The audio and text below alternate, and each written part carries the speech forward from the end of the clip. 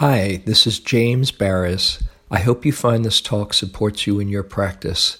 If you'd like to support my teaching, you can use the donate button underneath my picture on Dharma Seed to do that. Your support is greatly appreciated. So here we are. Second full day of practice. A very interesting period in the retreat. I have to acknowledge the people who I saw in the group interviews today who all hadn't done a retreat before, a 10-day retreat anyway. And you still seemed like you were hanging in there and willing to do it and just follow the program. And that's admirable, especially on the second day. Are we having fun yet? I remember the first few retreats I did. I recall this in one of the groups today. Just thinking, I'll never last. This is crazy. Why would anybody put themselves through it? My first 3-month retreat, after about 4 days, I was counting the days left. 82 days, 15 hours, and 20 minutes. I'll never make it. Fortunately, things do change, and you're having a taste of really the most challenging, or one of the most challenging aspects of any retreat, whether it's a week or 2 weeks or 3 months, this settling in period.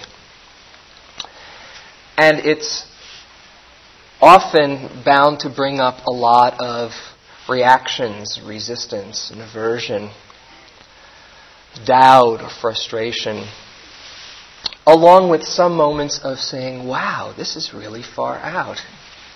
Maybe you've had 1 or 2 of those interspersed just to keep you going.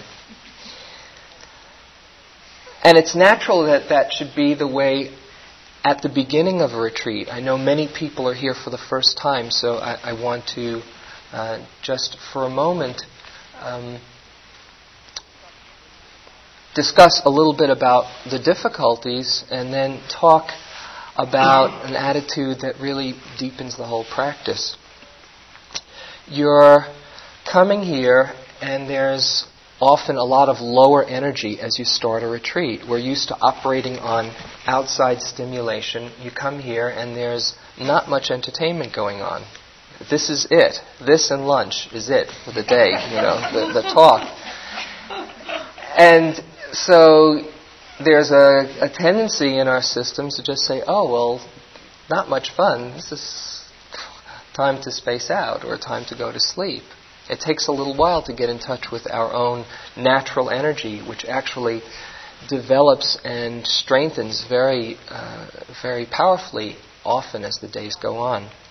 With that low energy, there's a rawness and a sensitivity to what we're encountering. You know how you are in your daily life when you're kind of raw? Things get to you in a way that perhaps they don't when you've got a lot of vitality. What you're noticing here, what you're being asked to notice, is what's happening here in the present moment as you try to pay attention to your breath. As the instructions so far have been given, what you do see, besides the breath, if you happen to catch 1 or 2 breaths in there, besides that, probably a lot of aches and pains in the body, a lot of wandering in the mind. It's a very humbling experience, isn't it? Or you find yourself in a lot of sleepiness or restlessness, or perhaps some feelings and emotions that had been underneath and now have a chance to come out. So when you're told to pay attention, what you're paying attention to isn't a particularly fun show. So it's that much more difficult. On top of that, as you come into this situation, into a new environment with people who you've never met before sleeping right near you, and being told how to sit still, walk for this long a time in this way, and eat in this way, a whole lot of structure. It would be unusual if there wasn't just a slight touch of resistance in there. So this first period, this settling in period, which as has been mentioned, usually lasts for a few days, 2 or 3 or maybe 4 days. There's no getting around it. I've tried to figure out how to start a retreat on the 4th day for many years and just haven't figured that one out. And it's so if you've been doing it for 20 years as well as this is being your first one. The easier thing that happens as you've been doing it more and more is that you know that that's a natural part of the process. And so you don't have that much doubt about where this is leading to. Each part of the retreat has its own lessons. Every day, every moment can have its lessons. But each section of the retreat generally has certain lessons that are very common for most people. The main lesson that I think that the settling in part has is developing a kind of space and kindness and allowance for whatever you're going through to be the way it is. Often, it's easier to give space to lovely, sweet experiences. And this is a bit more of a challenge. Can we let this moment be just as it is? And what I want to talk about tonight is this quality of okayness. It's okay. Sometimes you might think, I shouldn't be judging what's happening now. I should just go with the program, and here's a judging thought about how much I'm wandering, or I'm not letting it be okay, and there's frustration, and there's all these responses, reactions. If we don't understand the situation, then we get very confused, and we fight ourselves for having those judgments. If we do understand the situation, including our responses to it, then we can move through it. Or another way of thinking, it can move through us, whatever is happening. We can process it and integrate it, learn and grow from it. We see that whatever is happening is impermanent as well, whether it's fear or grief or joy or whatever is happening. But if we struggle with it, if we fight, if we wonder and struggle with why is this happening, or how can I deal with this now, how can I get rid of this, then we add on top of the initial difficulty a layer of aversion and contraction and a non-acceptance, and this leads to confusion and more suffering. So more important than what is happening in any particular sitting or moment is our relationship to what's happening. This is what the gift of the practice can show to us, especially these first few days. It's okay. This, by the way, is the one mantra that I have been given in Vipassana practice. You might try it. If you like mantra meditation, it's okay. It's okay. Just remind yourself that when you're trying to figure out what's going on. What does that mean, though, it's okay? Does that mean that you should pretend that it's really wonderful? Oh, it's not that bad. It's okay.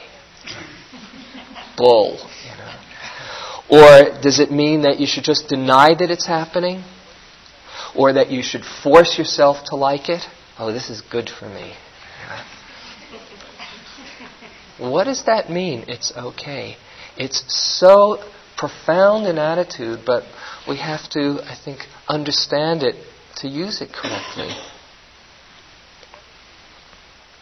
Doesn't mean to like your experience when your shoulder is hurting you, or your mind is wandering, or you've got some deep,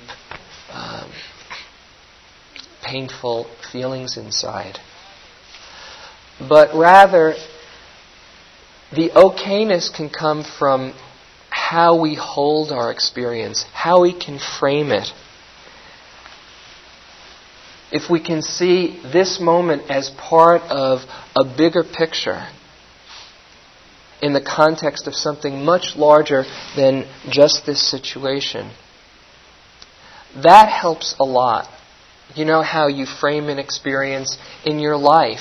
You know, if some really hard situation comes and you see perhaps there's some lessons here for you, there's so much more of a possibility of being willing to be here for it than when you panic and say, oh no, not this, anything but this. How we can frame our experience is really the key to our relationship to it. And the bigger picture is really essential. For me, the earliest Dharma seeds that I can recall in my life were as a child being enthralled by astronomy. I just loved astronomy. I mainly learned to read with astronomy and baseball books. You know, that was it. I just kind of devoured them.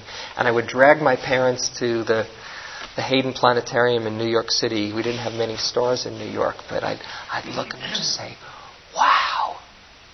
And I'd read all these numbers of the vast galaxies. I think Jack even mentioned it last night a bit. Just thinking, the billions and billions of galaxies, let alone the billions of stars in this one, and the billions of people on this planet. That gave me a little bit of space around my drama. And perhaps you've had that experience. I would bet probably everybody here has, looking up under a full sky at night. And somehow your story diminishes a little bit in importance and severity.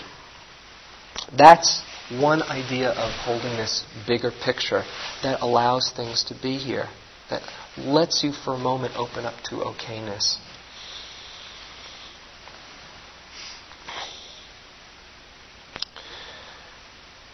The Buddha gave many images of the vastness of our journey that perhaps can give you some perspective on what you're going through now.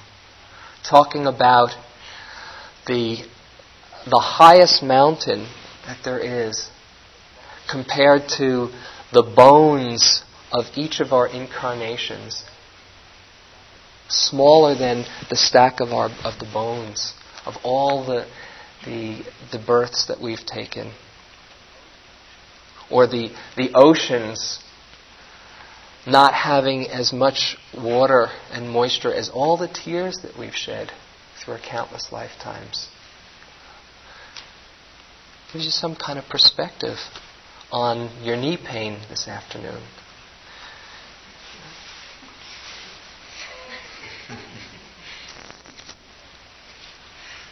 It's hard. On the second night, I don't expect many jokes to be laughed at, so I kind of...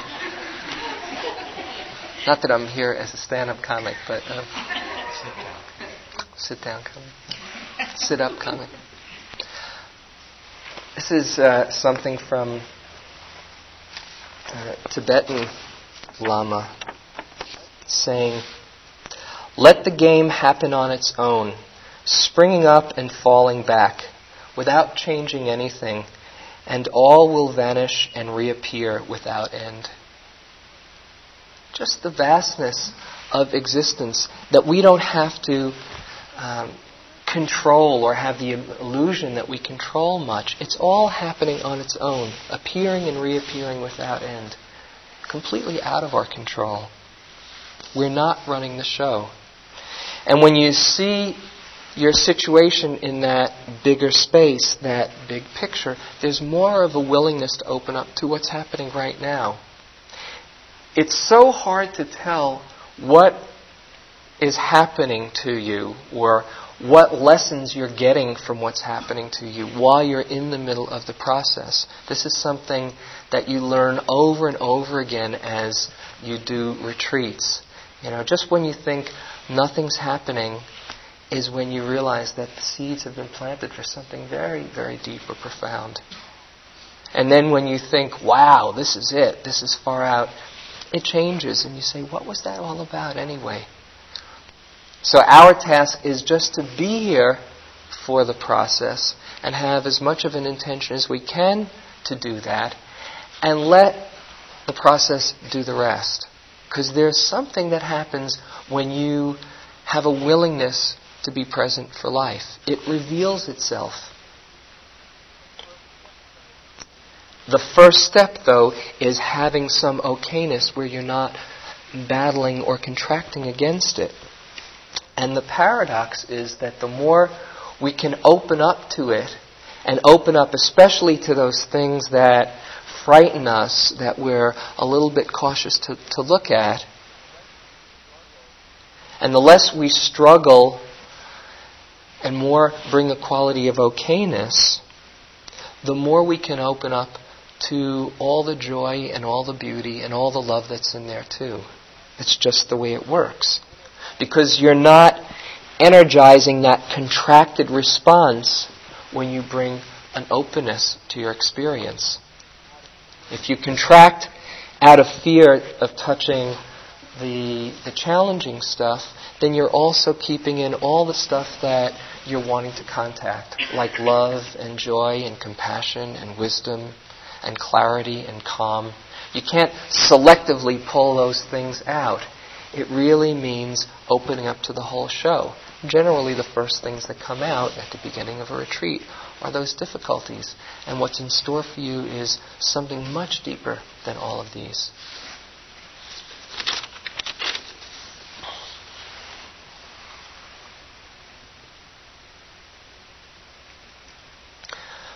A couple of weeks ago, I was with somebody, a very close friend, who was talking about her life, and that it was a particularly stressful time. She said, just been under a lot of stress lately. Somebody is dying. There's some worries around family situation, and her child was going through some phase that was a challenge to deal with. And she went on talking about how this is a stressful time. And then as we were talking a bit more, we were talking about, well, when is it not a stressful time? When are those things not happening? When is somebody that you know not sick? Or when is there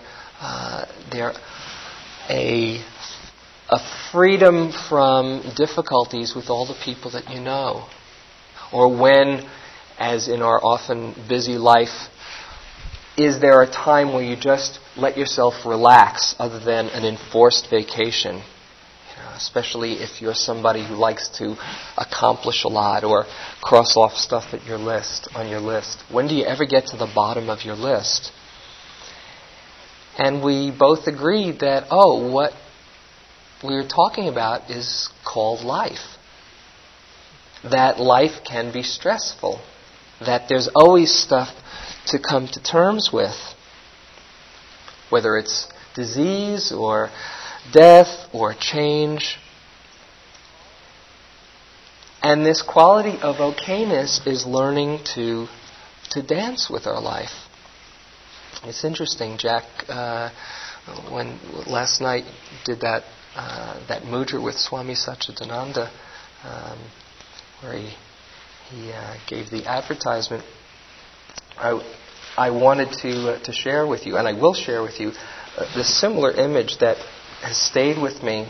I pulled this out a couple of weeks ago when I was talking to the group up in Berkeley from Be Here Now, which was my initial Dharma connection, and I used to carry it around like a Bible. So I haven't picked it up in a long time, but every page is kind of indelible in my mind. There's this one section with a surfer, a kind of Shiva, a modern-day hippie surfer. I'll just read this part to you. Surfing. Either you do it like it's a big weight on you, or you do it as part of the dance. And this is the phrase that has stayed with me for about 25 years ago. First saying, singing and dancing and insurance and savings accounts and job and responsibility, Shiva's dance of life. Do you do it from unk, or do you do it from ah? Do you surf through it all, or do you carry it around like a load? That line, do you do it from unk or do you do it from ah, has been one that's a very profound one for me. How do we approach our situation? Is it a weight? Is it the next obstacle to get through? Or is there a possibility of moving through it, of dancing with it and seeing, what's here now? Is there a possibility where we don't add an extra kind of heaviness or drama so that it becomes that much more of a profound experience? That was really heavy. I remember going through college and sitting around in the cafeteria with my buddies, thinking about how screwed up we were, and how the existential angst of being really messed up. Yeah, aren't we far out? Just like we can squeeze the melodrama out of a situation and say, wow, this is really heavy. Have you gone through this day from unk or from ah? It's not easy to dance so much if it's new to you on the second day, but you get better and better at it. It's really possible. How can we practice this quality of okayness, which really, in the formal Buddhist teachings, is talked of as equanimity, as a kind of openness to all experience, one of the factors of enlightenment. There are some attitudes to keep in mind. How's this doing? There's some attitudes to keep in mind that I find particularly helpful at the beginning of retreat, and then as they develop to carry on through the retreat. One is an attitude of forgiveness to what's happening. You've got ample opportunity to practice forgiveness. As one teacher has called this meditation practice, it's one insult after another. There you are, you see your mind do its thing. Oh my goodness, I can't believe that. Or your body that's not cooperating. Or you're not as impeccable as the people around you. Or you're not walking as slowly. Or you're acting from a stance of image. Loads of opportunity to practice forgiveness. And it starts with yourself. If you want to be able to truly be compassionate and forgiving of others, this is the place to start. I was mentioning in one of the groups today, the Buddha saying, in this fathom-long body, the whole of the universe, the whole of the Dharma is revealed. That this is your laboratory, your field of investigation, to start to understand the principles of life and what it means to be alive, what it means to be human, what it means to be in any form. How have you been with your mind when it's wandered, when you realize that it's gone off? Has there been a kindness to it? Has there been a way that you can say, Oh, okay, come on back, like the puppy dog image that Jack mentioned. Have you been angry with it? Darn it, there you are, wandering again. That does not do anything to enhance the process when you have that response. Forgiveness means seeing that this is just part of who we are, not taking it personally and seeing, okay, come on back here. I'm doing the best I can. How are you with your body when it starts to hurt you? With your shoulder pain or your knee pain? Do you get angry at it? Do you say, darn it, if only you were cooperating, then I'd be able to do this meditation. I'd really make some progress, whatever that means. But here you are in the way. That's not what it needs. That shoulder is doing the best it can and has stashed a lot of tension for you in the process of trying to support you.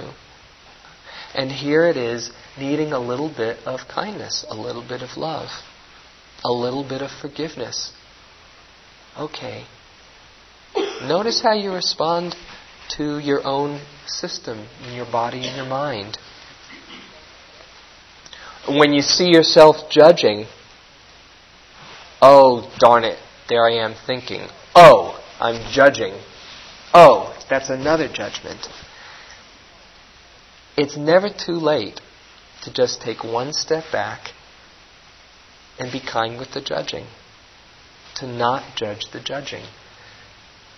Doesn't matter how deep you've gotten enmeshed in it, in one moment of forgiveness, there it is, the whole thing dissolves. This is a tremendous help to developing an okayness with the moment. And it's never too late. It's never too late for forgiveness. Sometimes you might come up with things that have happened in your past, because when you're not distracting yourself, lots of times old memories come up and you say, oh no, I can't believe I did that. Or, oh no, how could I go on having done that? It's never too late, because we grow and we change.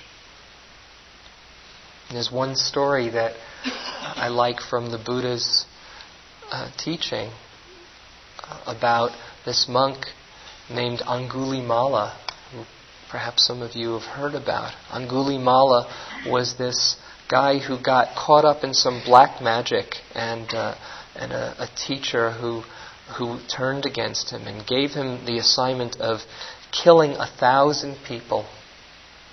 And then he would be proving his devotion. And so Angulimala, which Angulimala means mala is a garland, a necklace, and the necklace was of the fingers of all of his victims. And he had killed 999 of them when he met the Buddha. And the power of encountering the Buddha was so profound. The Buddha showed him the truth and said, when will you stop? And he put aside his task and joined the order and became fully enlightened. It's never too late. Never too late. If it's not too late for him, it's not too late for you.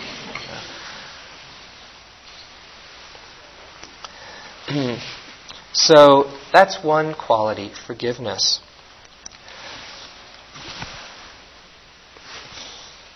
I'm learning. Another one is loving kindness, the metta that you just did the last sitting, and that you can incorporate into your practice.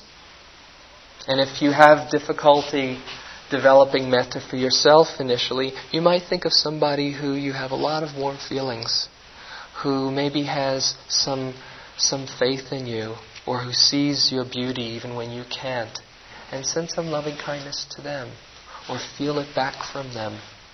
That is a tremendously powerful opening of the heart. When you bring a little bit of metta, it's hard to stay contracted when you're feeling loving. You might also have metta for those places, those aches in your body, or that pain in your heart, or that wandering mind. Metta doesn't necessarily mean to love it. It simply can mean being friendly with it. This is from Ajahn Sumedho, who's a wonderful teacher. He says, sometimes there are things one doesn't like about oneself, but metta means not being caught up in the thoughts we have, the attitudes, the problems, the thoughts and feelings of the mind. So it becomes an immediate practice of being very mindful. To be mindful means to have metta towards the fear in your mind, or the anger or the jealousy. Metta means not creating problems around existing conditions, allowing them to fade away, to cease on their own. So if you're angry with them, it just locks them in. So you can have metta for a person, for yourself, or for those different parts of yourself that need some love. And along with metta, the quality of compassion or karuna. That is, seeing the suffering with an open heart, giving space for it, being kind with it, being patient with it. Not the patience that's waiting for it to go, but that can give it space to just work itself out, being understanding. Patience is very, very helpful in this quality of okayness.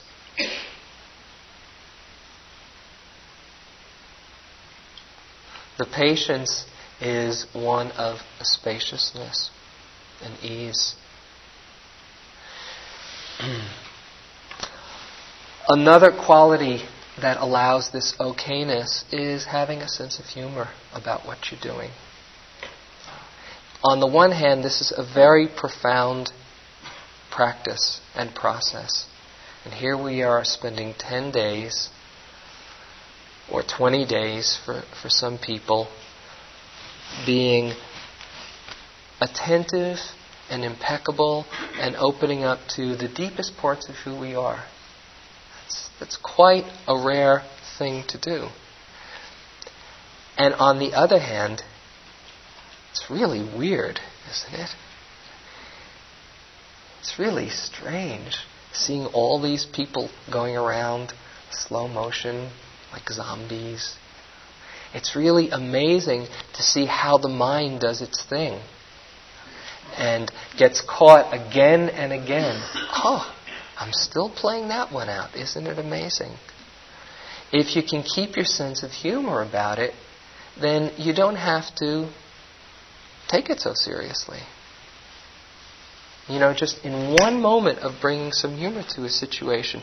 Sometimes, perhaps in your life, when the only thing you can do is either scream or laugh at the absurdity of it all. And if you choose the laughter side, how the whole heaviness just starts to evaporate. You can get serious in this practice if you don't remember to keep some lightness. I've told this story before, but since there's a lot of people, I'll share it again. On one retreat, one of these longer retreats, 3-month retreat, I had this song playing in my mind. I often have a jukebox going on. And sometimes the songs are very uplifting, and sometimes they're kind of depressing or obnoxious. This was a song from Bob Dylan's most depressing period in his life. I was a big Bob Dylan fan, and unfortunately the karma bore fruit later on. At least for this, I got a lot from Bob Dylan, I have to say, but this song I could have lived without.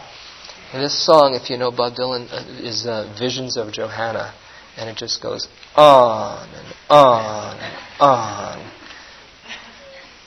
And on and on and on. And what kept on going on, a lot of times the songs have a correspondence to your situation.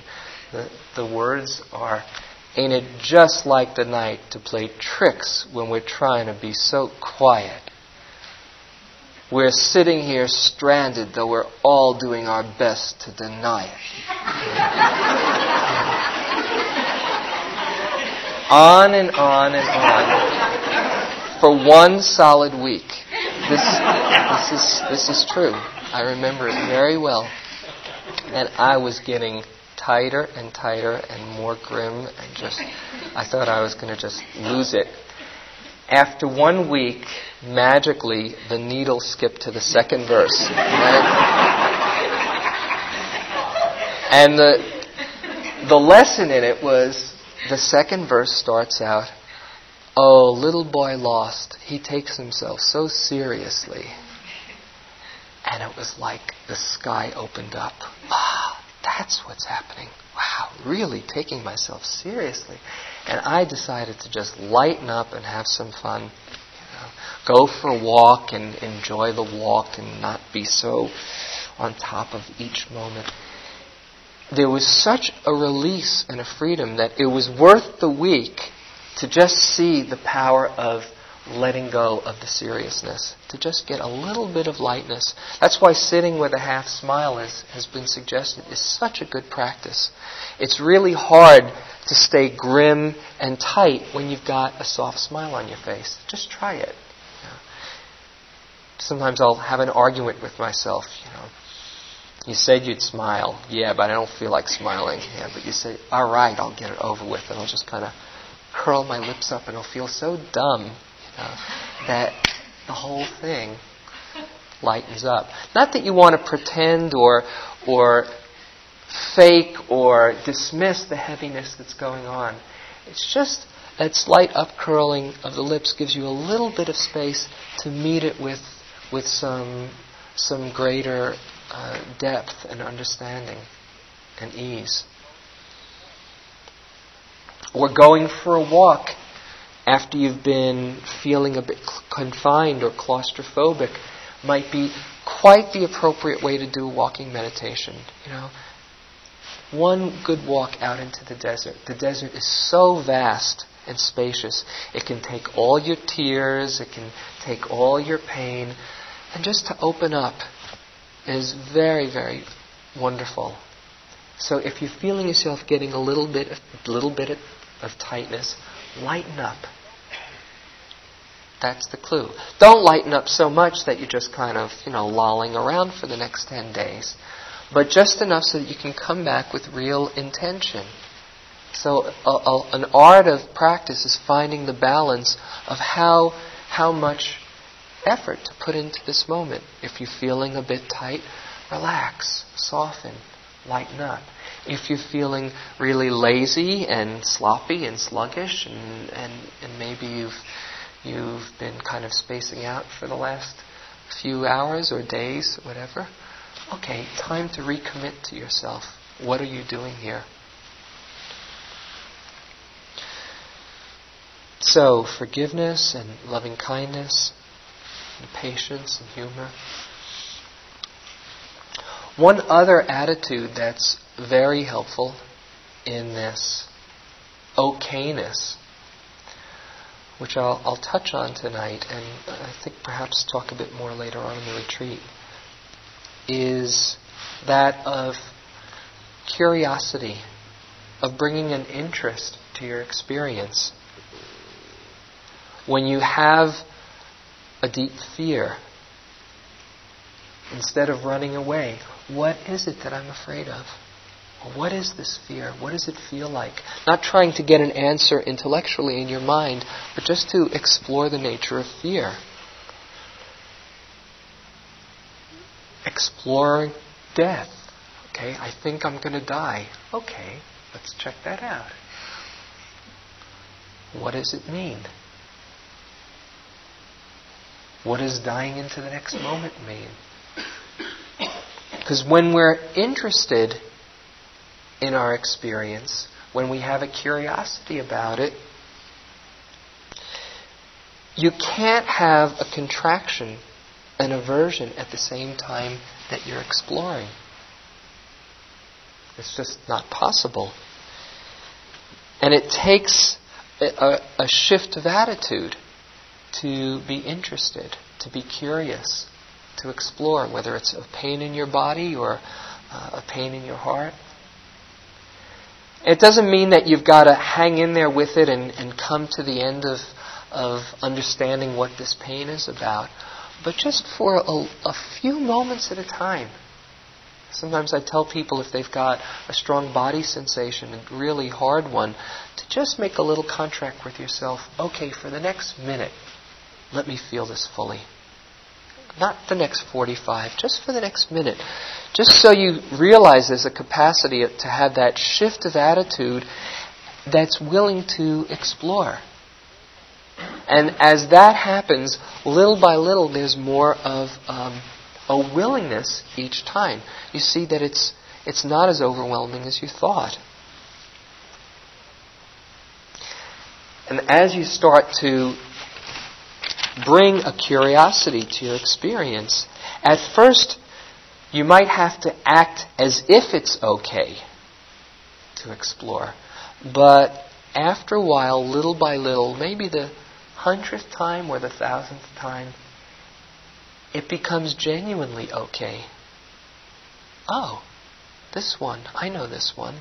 I can be with this. And as you get more adept at touching the things that are generally hard for us to come near, there's a kind of confidence that you've been with it, that you've been able to handle it. There's a kind of faith and trust that grows out of that. Just each of those encounters with the challenges. And it becomes okay. You don't have to pretend the moment is okay. It starts to reveal the truth as you explore and investigate, to show that the moment truly is okay, to show how things change. If you stay there with your restlessness or your fear and you really start to look at it, you see it has an ephemeral quality as well. The cold, somebody brought that up today, and it's been cold, it's been difficult. Okay, here it is, cold. I've got a choice to either wish it weren't cold and spend the day that way, or just work with it. And here's cold, done everything I can do, and yes, it's cold. This is an unpleasant moment. And here I am. It all changes, so what's the big deal? Whether it's cold or mind states or pain. And as we investigate, we see that the more we struggle against what's happening, the more we wish it weren't here, the more we're fighting it, the more contraction and suffering we bring on ourselves, wanting things to be different than the way they are. That's a very important lesson. When there's a struggle, there's some clue that you're contracted against the experience, or you wish things were different than the way they are. Now, of course, if you can change the circumstances and lessen the pain, okay, fine. But when you've done what you can and there's nothing else that you can do about it, and it's still here, the extra struggle doesn't add in a positive way to the situation. And the investigation also shows that you don't have to blame yourself for the conditions. It's all happening on its own. The cold, the sensations in the body, the mind states, they're all just unfolding on their own. And it's your job to simply wake up to it, to have what we talked about in the first night, refuge in the Dharma. This is something here that I'm being given to wake up to. How can I relate to this with skill, with wisdom, with compassion? Not, how can I fix it so I don't have to experience this? But where is my growth right here, right now? Otherwise, you're fighting each moment of your situation, saying, oh, not this, and not this, and not this. Once remember Trungpa Rinpoche, who's eminently quotable, saying, If there's a conflict between you and the Dharma, chances are the problem doesn't lie with the Dharma.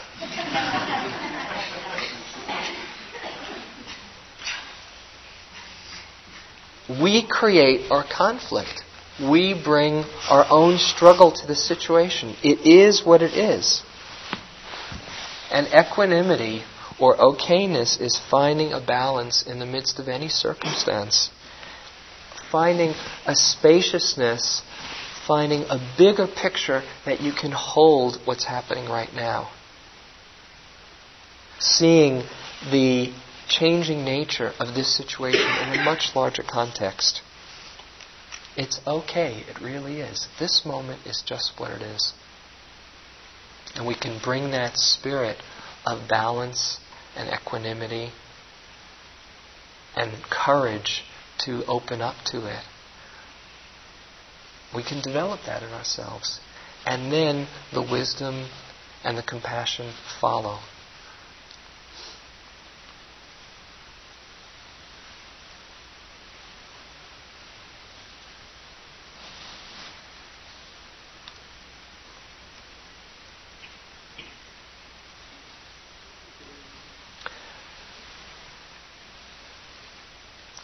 So, you can take some time if anybody has any questions or things that you want to bring up either from the day or the talk.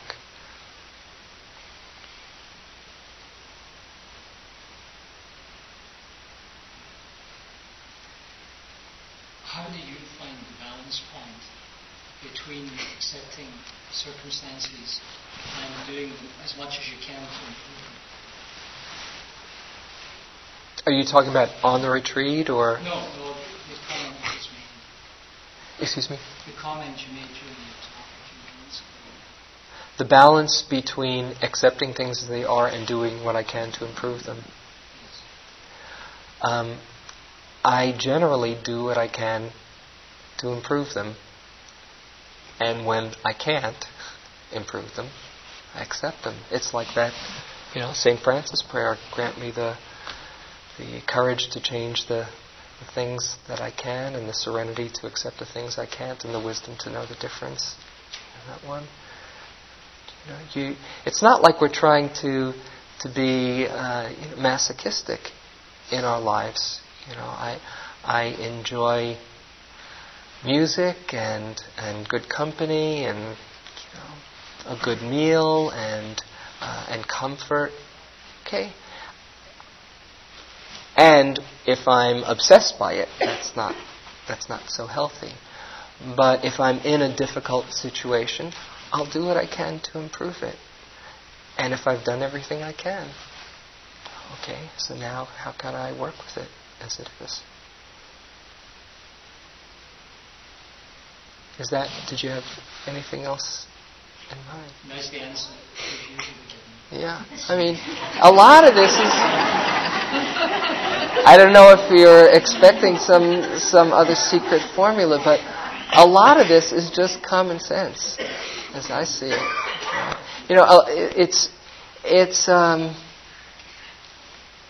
I see a lot of the practice is just going inside and listening to what makes sense to us in our heart. Okay? And if it's coming from a place of jaggedness or contraction or confusion, then I try not to listen to that message. If it's coming from a place of ease and connection and support, then that's what I listen to. So a lot of it I see is just opening up to the common sense and wisdom that we all have.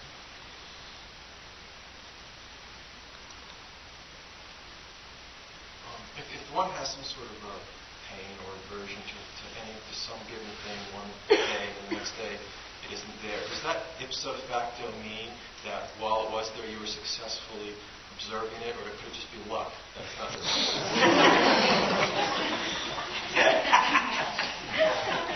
I mean, when you were talking before, I had pain yesterday, I don't have it today.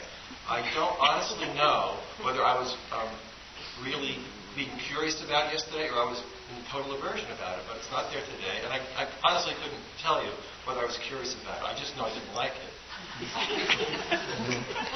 And your question is, was it luck or did you do the right thing?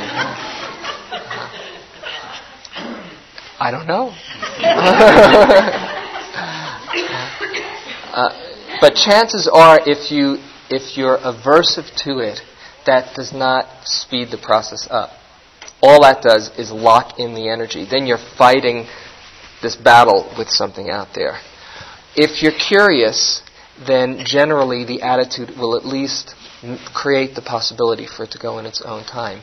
But even if you hated it every moment and you were locking it in, sooner or later it's going to change. You fall asleep and you forgot that you were hating it so much, and you wake up the next day and it's gone. You say, oh, that was lucky, or I did the right thing, or whatever. But one other thing I would really suggest is to try as how can I word this? To try not to figure out your experience, or not try to figure out your experience. That's better wording. As soon as you try to figure out why something happened, when you bring in the question why, it'll spin you out for the next few hours. Or what did I do, or how.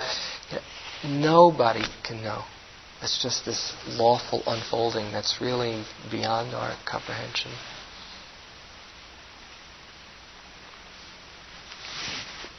Yesterday it was mentioned to eat light to deepen our practice. And I want to know, how does that deepen our practice? Eat light to deepen your practice. It's a good line, isn't it?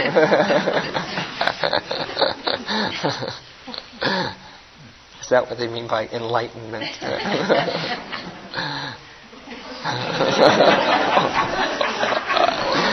It's the second day. Well, often if you eat a lot or overeat, you get very sluggish. It's a lot harder to stay alert, and there is a kind of ease that comes with the lightness, but you don't want to be hungering yourself. So eat as much as your body needs. It's the middle way. We don't want people to go hungry here. A lot of times on the first day of a retreat, or the first couple of days, though, the one source of emotional nourishment as well as physical nourishment is food, and so people have a tendency to really want to take it in. And you might find as the days go on and you simplify your process that you don't need quite so much. Listen to your stomach instead of your mind state. Or if you're hearing your mind state, listen to it carefully, because you can learn a lot by it. But if you're hungry, then eat.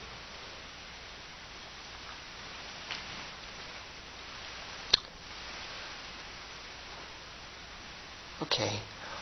Let's take a few moments to sit. We can just let go of all the words then.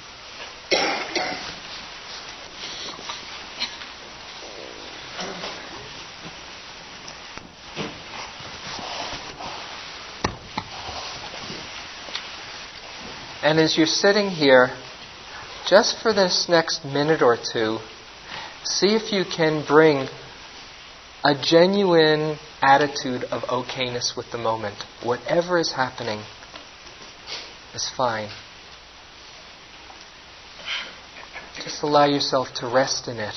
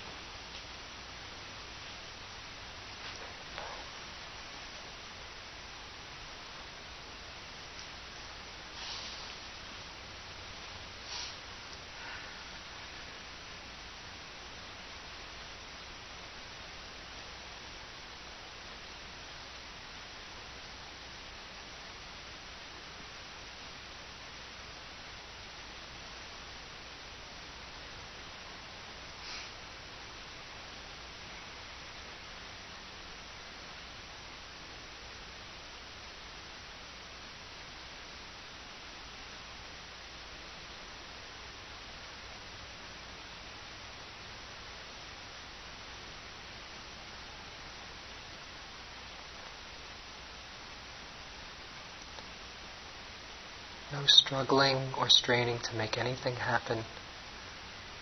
Just allowing this moment as it is.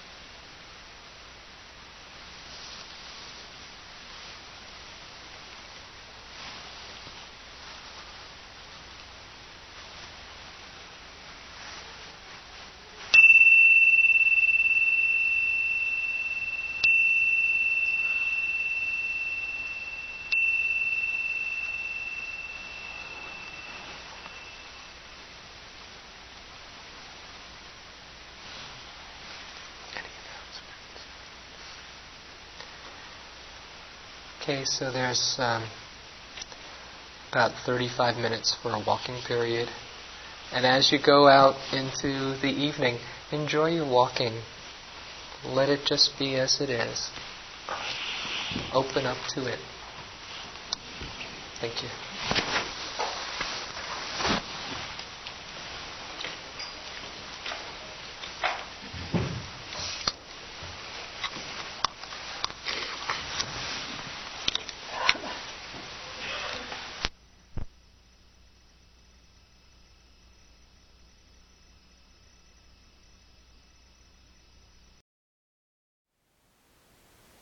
Thank you for listening. To learn how you can support the teachers and Dharma Seed, please visit dharmaseed.org/donate.